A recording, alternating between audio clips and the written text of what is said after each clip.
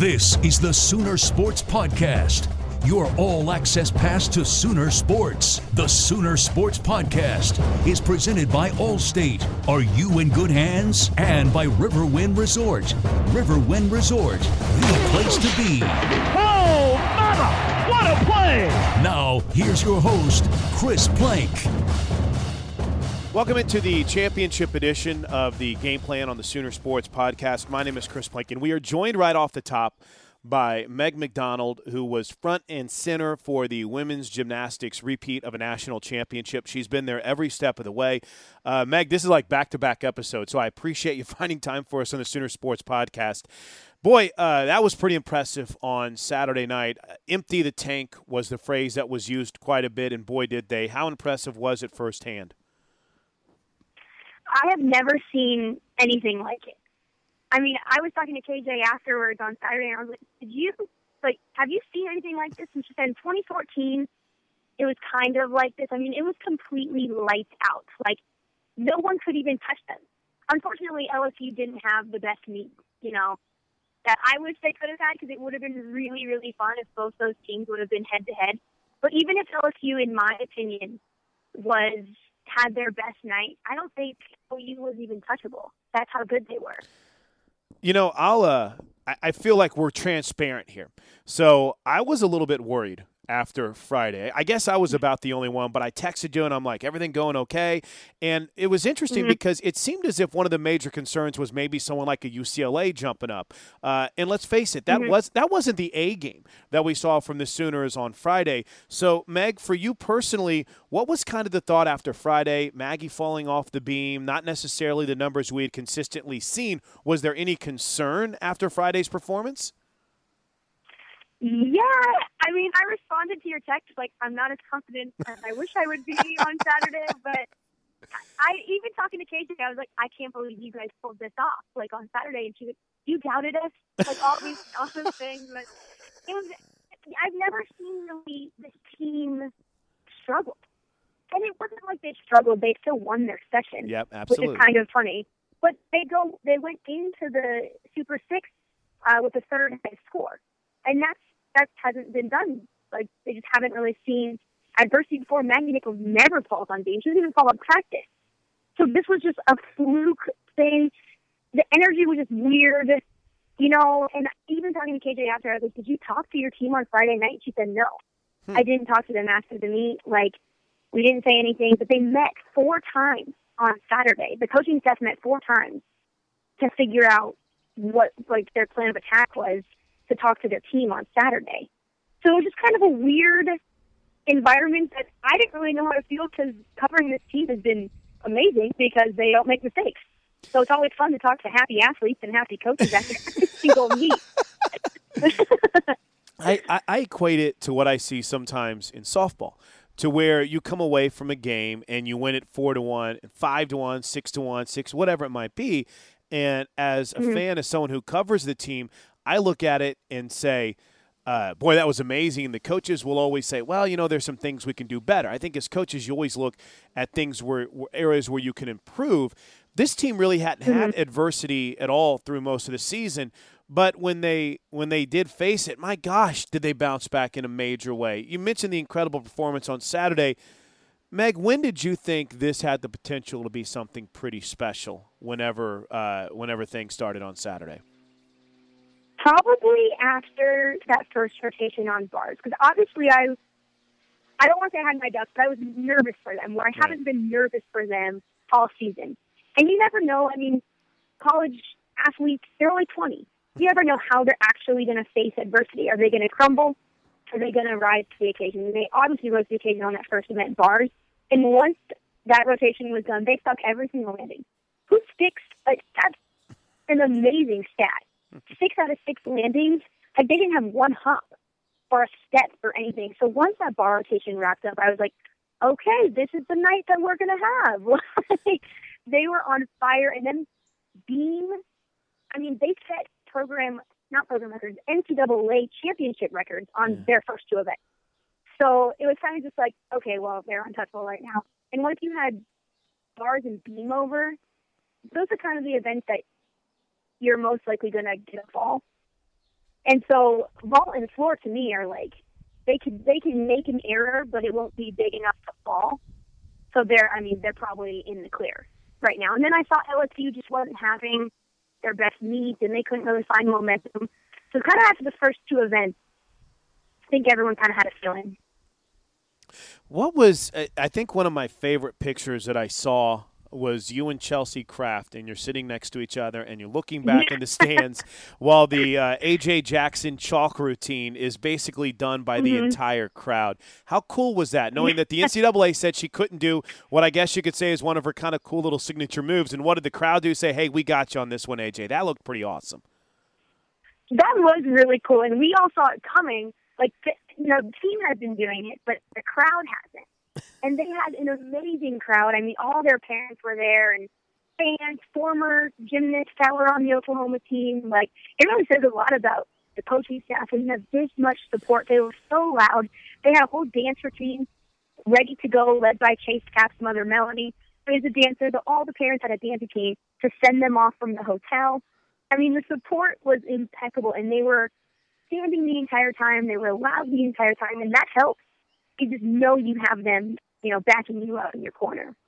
You mentioned the dance routine, and I think that was kind of something everyone knew was coming, but how cool was that? I think it was, in the hotel before they left for the actual event? Take me through that and how that played out. Yeah, it's one of those new dances, the Juju on that beat. I don't know if you're familiar with it. I don't know the dance, but it's pretty popular within the young people. And seeing the parents do it and totally commit, there was no one halfway did it. Everyone poured their heart and soul in it, and it was so funny. And it just excited the girls. I don't know. Everyone chanting OU. All the girls were ready to go, and whatever KJ and her staff said at their team meeting that day, I saw a tweet by A.J. Jackson right after the meeting. I know when the meeting is. I don't go to the meetings because I don't need to be there. But A.J. Jackson tweeted out, first he put an emoji with the eyeballs, whoa.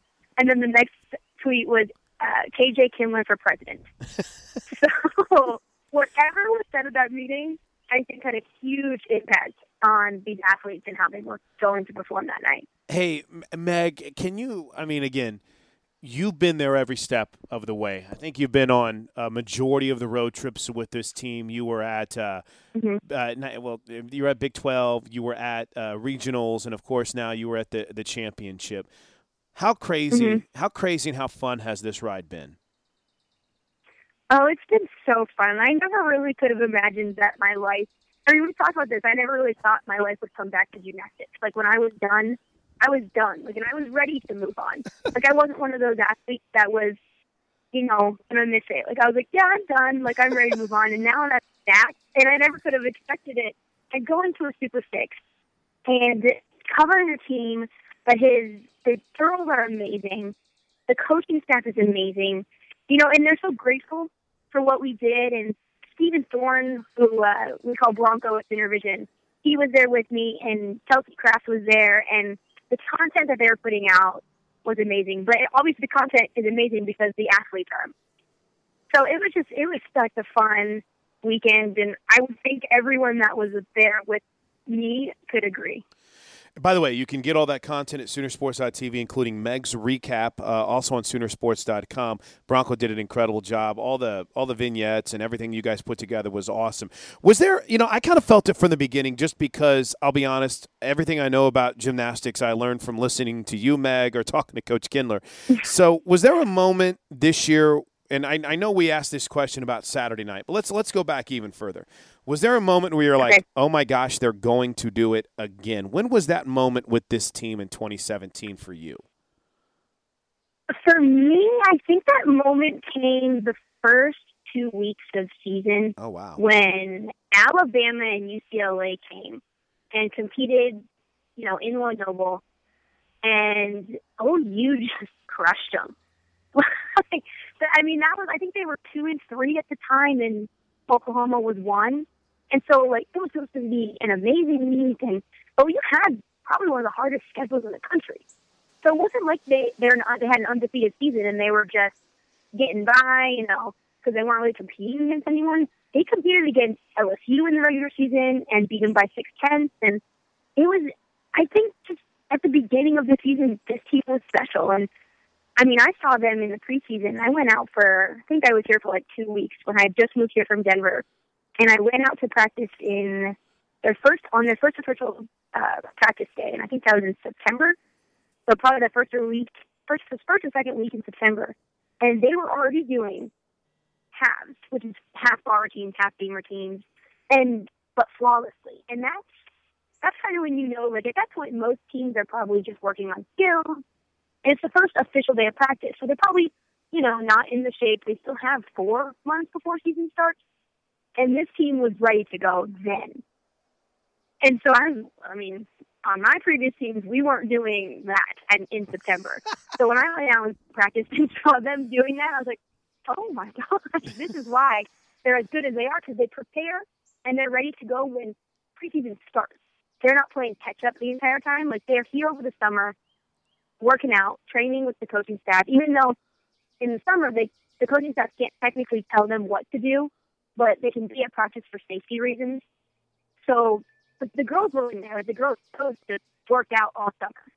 And so they came hungry and ready to win another title, last summer, It's so, and Meg, we're gonna get all the student athletes, and I know KJ's traveling a little bit. I hope we get a chance to talk to her on the podcast for Thursday's edition. And for those of you that subscribe through Soonersports.tv/podcast, you'll get that episode first thing late Thursday night, early Friday morning.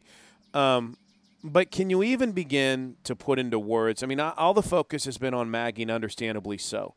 But that leadership this team has with Chase Capps and the 5 other seniors. I mean, I don't even know if we can begin to truly quantify what that leadership has meant to this team, because I saw young ladies that were setting the tone, that went out, that had the experience. I was blown away with the leadership this team had, despite having a superstar freshman.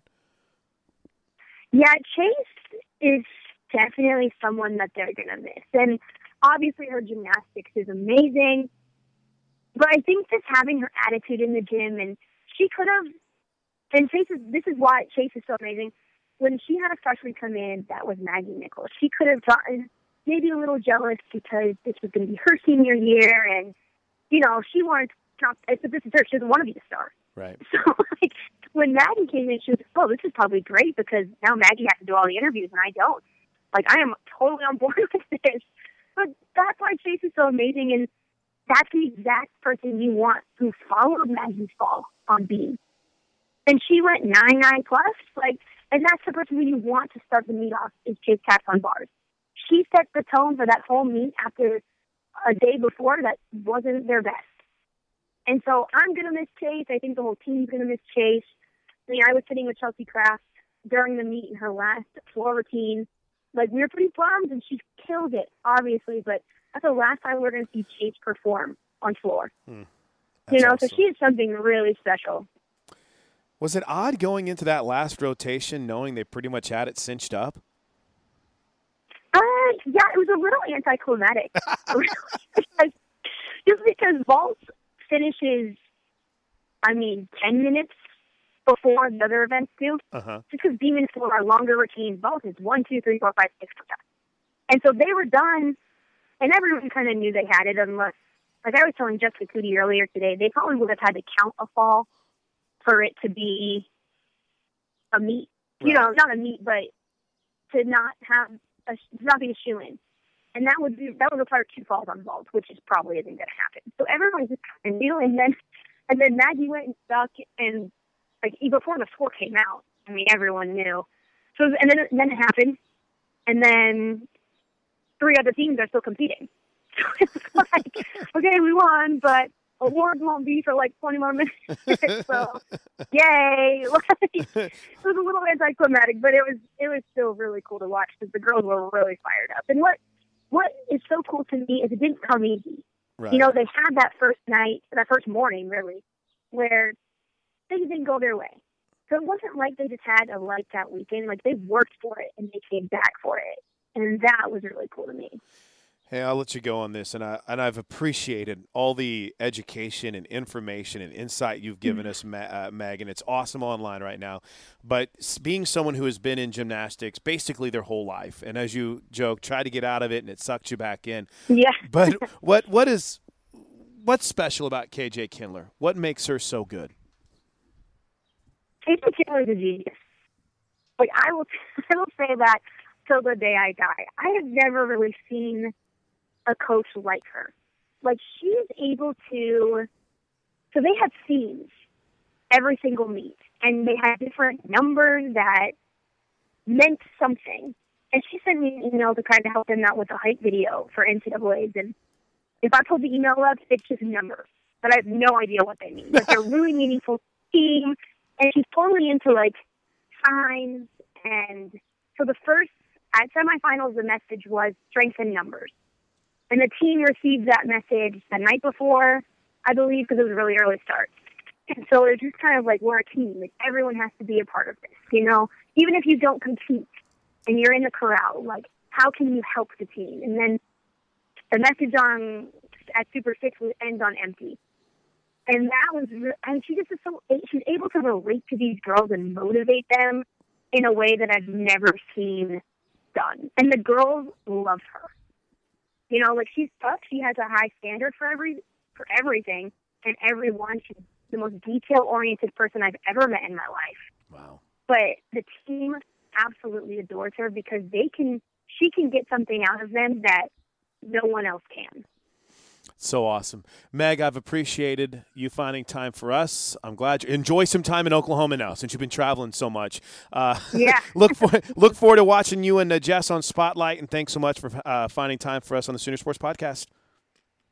Yeah, anytime. Thanks for having me. All right, what a celebration. I mean, what a moment. National championship. We're going to go all in on Thursday's show, where we'll hear from Chase Capps and Maggie Nichols and so many more coming up on the Sooner Sports Podcast Tailgate edition later this week. A big weekend for softball coming up. 3 of the 4 remaining home games are sold out. There's a handful of tickets left for the April 23rd game against Baylor. Get your tickets now at Soonersports.com. Big weekend for baseball. They've got Kansas coming to town. Toby Rowland, we caught up with T-Row, who went on the road trip with the team to Michigan. And obviously it's been a frustrating run for the baseball team, having lost now 4 straight games and battling that injury bug that has been so detrimental to their progress. Yeah, we need some healing hands. We need to come together and light some candles or whatever we got to do to see if we can get guys healthy again, because this has definitely become a major issue. And it's not that they have injuries, because everybody has injuries. It's baseball. You can't, especially with your arms. Oklahoma State's had a terrible time with injuries this year. Not just OU, but it's the guys that are hurt. I mean, Jake Irvin's your ace. J.B. Olson's your closer. Connor Berry didn't pitch this weekend. He's probably been your second best reliever this year, and I'm not sure he hadn't been better than J.B. Olson, to be honest with you. They were without Kyle Mendenhall this weekend, who has supplied the dramatics for this team in both of their conference series wins. Now, I think that's short-term. It was a back spasm issue, so hopefully he's good to go Tuesday and certainly by next weekend, I think. They do have Kyle Tyler and Devin Perez back, so that's good news. They got a little bit of pitching support there. But, yeah, I mean, you can tell they're rattled by it. They're rattled by the losses over the last 8 or 9 days, and they're just not playing with the confidence right now that they were before. I said this on the air at one point this weekend. It felt like this year that one of their greatest strengths was just how deep they are. Like, you would see the starting lineup and you'd say, man, there are 2 or 3 guys that aren't in the lineup tonight who it's painful not to put them in the lineup. And the same with the rotation. You know, you'd pick 4 guys to start one week, and there'd be a couple of guys who aren't getting starts that you're like, those guys really deserve starts.